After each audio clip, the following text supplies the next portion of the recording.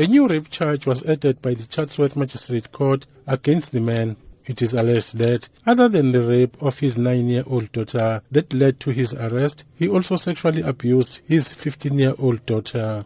It's alleged the sexual abuse of the 9-year-old started when she was only 7. The last incident of rape allegedly took place on the 1st of March this year. The arrest was made after the young girl had reported her ordeal to her school teacher.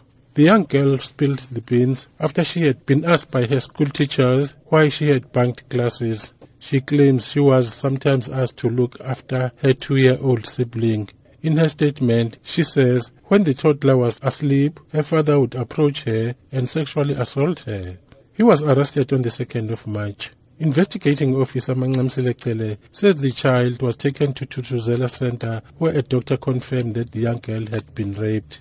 The second count relates to the 15-year-old daughter who allegedly confirmed to the investigating officer that she had also been raped but had been too scared to report the matter.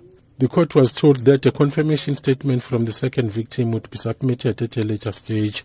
The accused denied having any previous convictions. However, the investigating officer told the court that the accused had previously been convicted of assault between 1982 and 1989, and he was sentenced to 4 months imprisonment, suspended for 3 years. He was also found guilty of being in possession of dagga and discharged on a warning.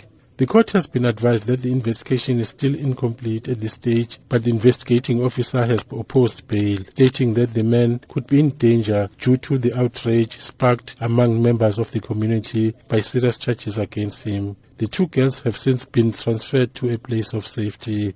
The matter has been postponed to Thursday. I'm Cyril Mnguni in Durban.